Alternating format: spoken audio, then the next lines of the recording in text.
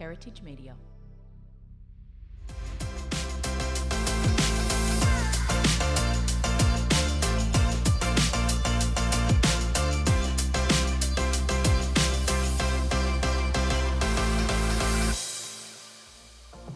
We've spoken to buyers agents, sales agents, conveyancers and property managers, but we've never spoken to a landlord, and we wanted to know what it was like owning multiple investment properties and how do you organise yourself? What are the tips and tricks? What are the pitfalls and the rewards? Today we're speaking to Michelle and Ralph on the highs and lows, and hopefully you'll get some great advice on how to build and manage your own investment portfolio. Here they are. Good morning. Oh, hi, is that Michelle? It is. Oh, hi, Michelle. It's Carly calling from Wisebury. How are you?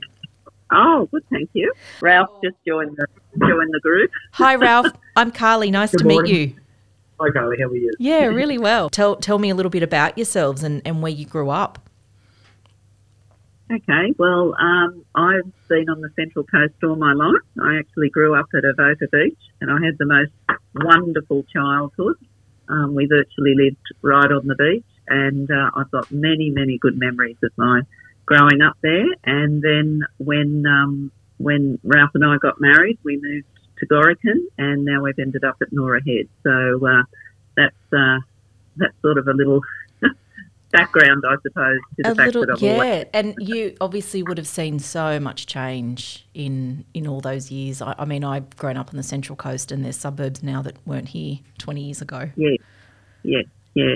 Enormous change, and I can probably even pinpoint in my life that I reckon that one of the things that really led to a huge influx of people, especially coming up from Sydney, to live here was in the 1980s when the freeway was actually completed.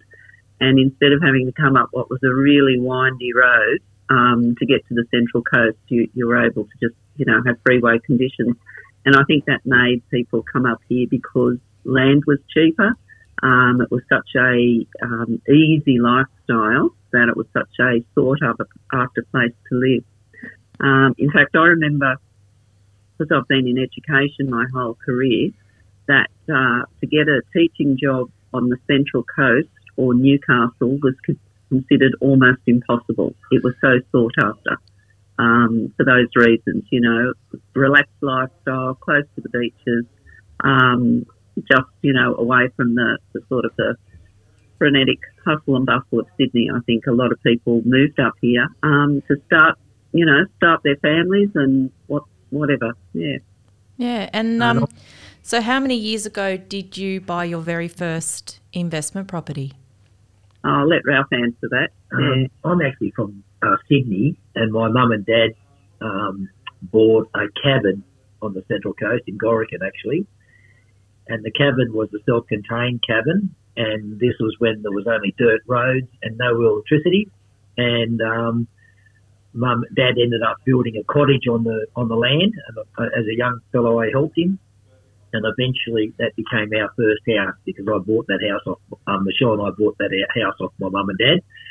And so we've seen a lot of changes, and we stayed in Gorican when we were first married as our first home. And then after that, we moved from there. So, yeah. And an interesting aside to that, because I've always taken interest in the financial side of things, is we borrowed $30,000 to buy that house. And when we were trying to get money from the bank, I remember one of the big four banks told us that when we'd saved $10,000 to come back and ask again to see if we could get $30,000. And Ralph said, if we could save $10,000, we wouldn't be asking you for a loan. Imagine now needing a quarter of your mortgage to get a home. Yeah, well, the funny thing was too, that was in the early 1980s, and it was just at the time where the banks deregulated. You had Paul Keating as your treasurer with Bob Hawke as the Prime Minister, and massive changes to banking deregulation, and all of a sudden you could borrow money much more easily, and there was lots of building societies popping up all over the place. So looking back, it was quite an exciting time, I suppose, for people that wanted to borrow money and had been told previously, no, sorry, come back when you've, got a much more significant contribution to make. Yeah. One bank, Carly, offered us 2 bank cards to buy a house. Can you imagine the interest rate on bank cards to get your first home loan? It was a real learning curve. Like, we walked out shaking our heads thinking, oh my goodness, is it going to be this hard? Because they actually wanted us to have a third deposit, $10,000 deposit to borrow $30,000. So it was 30% or 33%. So, oh my God, that's insane. Times. Yeah. So, and tell me, with your both your backgrounds, did you come from families that were, a little risk taking and sort of, teaching you how to invest, or was this just something you both forged on your own? Well, my family certainly, I wouldn't say that they were risk takers. My dad was a school teacher, and my mum was a stay-at-home mum. But from an early stage, I have a very strong recollection of my mum sitting down budgeting the family money, I suppose, and we never wanted for anything when I think about it.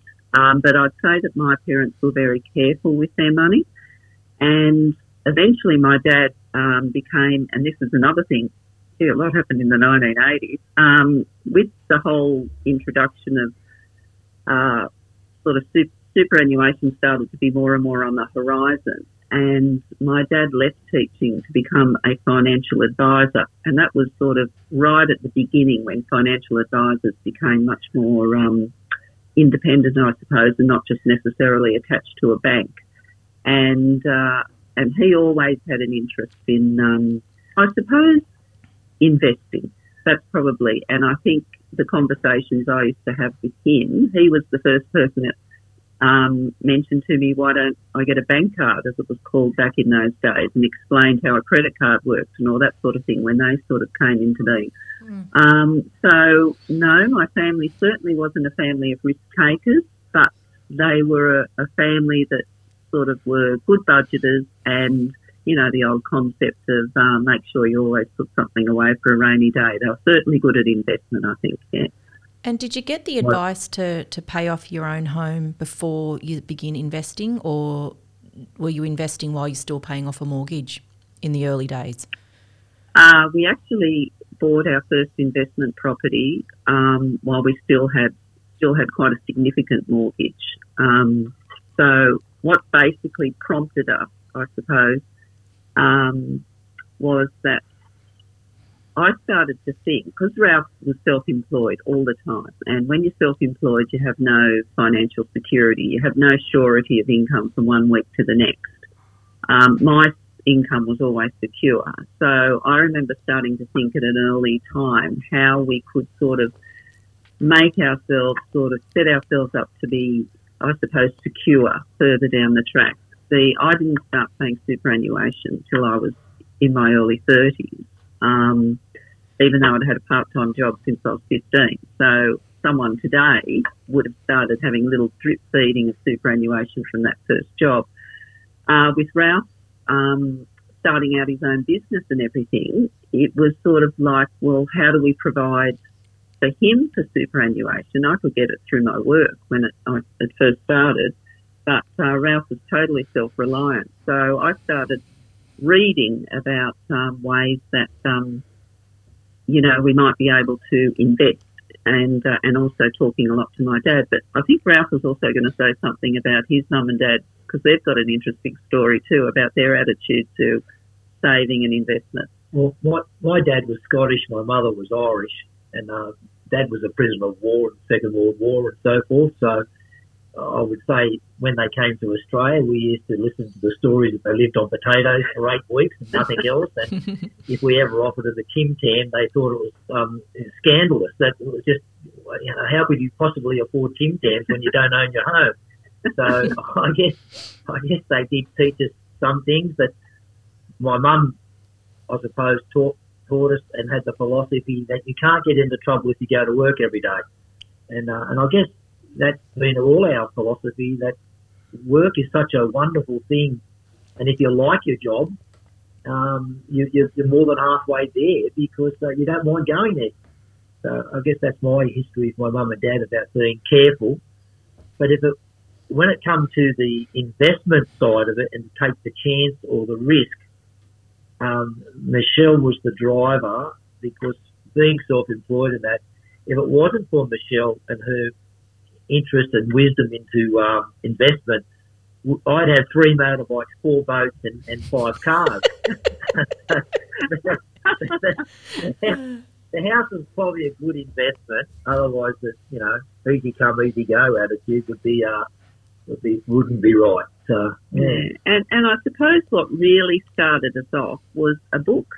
And I don't know how I might have read about it in the paper or something, but I've still got it. It's actually sitting here on the table next to me. It's gone a bit yellow now. It was published in 1992, but it's by a woman called Jan Summers, called Building Wealth Through Investment Property. Now, Jan Summers was a high school maths teacher that when she went on maternity leave, when she had her children, started to do a bit of maths around, I suppose, trying to make their financial future a bit more secure. Anyway, she ended up being a very successful property investor. Her husband was a computer programmer. I think he was in IT in the early days. And, she comes from Cleveland, which is sort of just a eastern suburb out of Brisbane. And her book is written in such a simple, easy-to-read way, but she's also done the math sort of thing. She ended up writing about 3 or 4 books, I think. And I always remember there was one particular line. There was 2 things that stuck in my mind. One was when you're too tired after work to cook dinner, so you go and pay, $50 for takeaway and it's awful. And then you think what a waste that $50 was. I'm sure I could have, spent it in a better way. And the other one was she said from her maths at that time, if you could spare $100 a week, you can buy an investment property. And her philosophy was always for the long term, and it was always that your investment properties would have appeal to a broad sector of the market. So instead of going buying some fancy house where your return is quite limited, that there'll always be a rental market. Nearly everyone that I know rents at some stage in their life and for a variety of reasons. So if you can have an investment property that appeals to a broad sector and is accessible financially by a lot of people, then you'll probably have very little problem in making sure you have a tenant for the long term. So that the wisdom from that book led me on to other books which I read. I mean, if we're into recommendations, I'd recommend Noel Whittaker's books about. He's an Australian as well.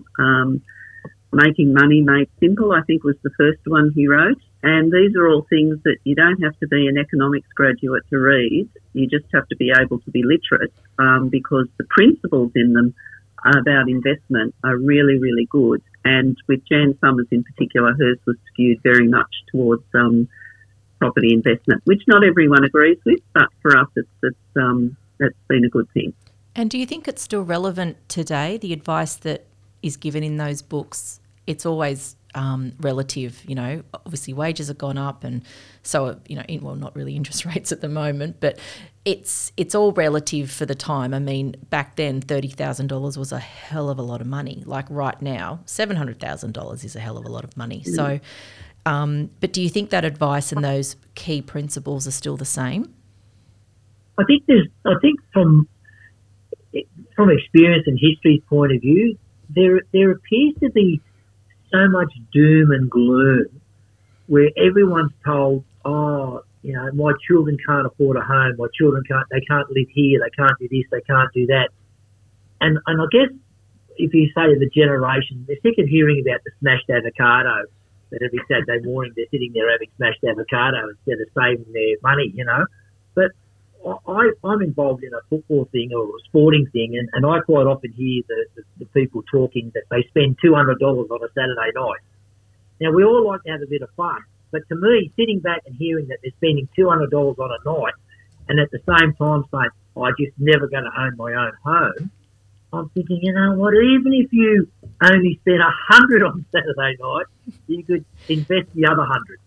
Yeah. But the goal, as you said then, 700,000 seems to be so far out of everyone's reach. Well, so was 30,000 when we were doing it. You know, so, and, you know, so. To go back to your question, yes, I think the principles are the same. In fact, I don't think the principles have ever changed since money was first invented as a way of transactional barter. You know what I mean? I think if you, obviously, the most important thing is that you have a job. If you don't have secure income, I think that's a whole different story. But if you're able to plan, and the other thing I think that puts a lot of people off, I always wonder whether they don't ask the right questions. So instead of accepting what they hear through the media or whatever about, you know, housing affordability, I'd be asking the question, what do I have to do to afford a house? Or what do I have to do to afford an investment property? And what it'll probably come back to is you have to educate yourself. You actually have to become a bit more independent of thought and do a bit of reading, ask questions, you know, be curious about the whole industry, take note of what's happening around you, and also start to be a bit more aware of what you actually spend your money on. Now, no one wants someone to live, you know, on a life of potatoes and no tin cans for the rest of their life. But I think you're often surprised by how much money you can actually save if you do little things and you do them habitually and you do them well. I just always remember in my work once, I had the opportunity to go to a 2-day course about financial well-being that was run by the Benevolent Society, and it was such an interesting mix of people that were there. Like there was a lady that was in charge of homeless men out somewhere in Parramatta, you know. There was people from a lot of different agencies, like to do with women who were in financial strife because of domestic violence situations. There was a whole scope of it, you know, from all different backgrounds. And one of the things I came away from there, or a couple of things I suppose, one was that your parents have such a bearing on your attitudes to money. And so if you've got parents who are fairly thrifty and give you good advice, then that's a good thing. But also the idea of what came out as sort of how easily you fritter away money on things. And we all had to choose one thing in our life that we felt that we could probably do less of or do away with and work out how much we could save. Well, every night I used to be travelling to Sydney at this time, and every afternoon I used to stop at the Pennant Hills McDonald's and have a standard hazelnut latte. And I worked out that was probably costing me about $1,800 a year. And when you do the maths and you think, well, maybe instead of a standard size, if I had a small one, I might be able to save a bit. There was another lady that said, I'm addicted to buying magazines. You know, she said if I didn't buy as many magazines. And I'm sort of in danger. I'm even listening to my own voice, and I feel that I'm in danger as though I'm this sort of person that I don't want to feel like I'm lecturing anyone. I think it's more sort of like passing on information that if people are really curious and they're interested and they're thinking, how can I perhaps afford a mortgage or how can I afford an investment property, then the more information you get from people that might have trodden the path before you, maybe it's a good thing. I don't know. Look, yeah. I've done it in the past where you keep a like a money diary for 2 weeks. Every single cent you spend, and you see where it goes, and it's it can be a little bit frightening to see whether it's takeaway or clothing or I don't know, colouring your hair, whatever it is. There definitely is money to be saved, but this chat was really informative, and we enjoyed talking with Michelle and Ralph so much that we've actually run out of time for this episode. Because not only did we speak about being an investor, we also chatted about being a landlord, and we think you need to hear what they've got to say. So next week, we're going to continue with part 2 of this pod. This episode of Our Heritage drops every Wednesday, wherever you get your podcasts. All the links are in the show notes, and if you like what we're doing, can you please rate and review us? It would help us a lot. It was produced by Kieran Christie, hosted by me, Carly Eldridge, and brought to you by Heritage Media. Bye for now.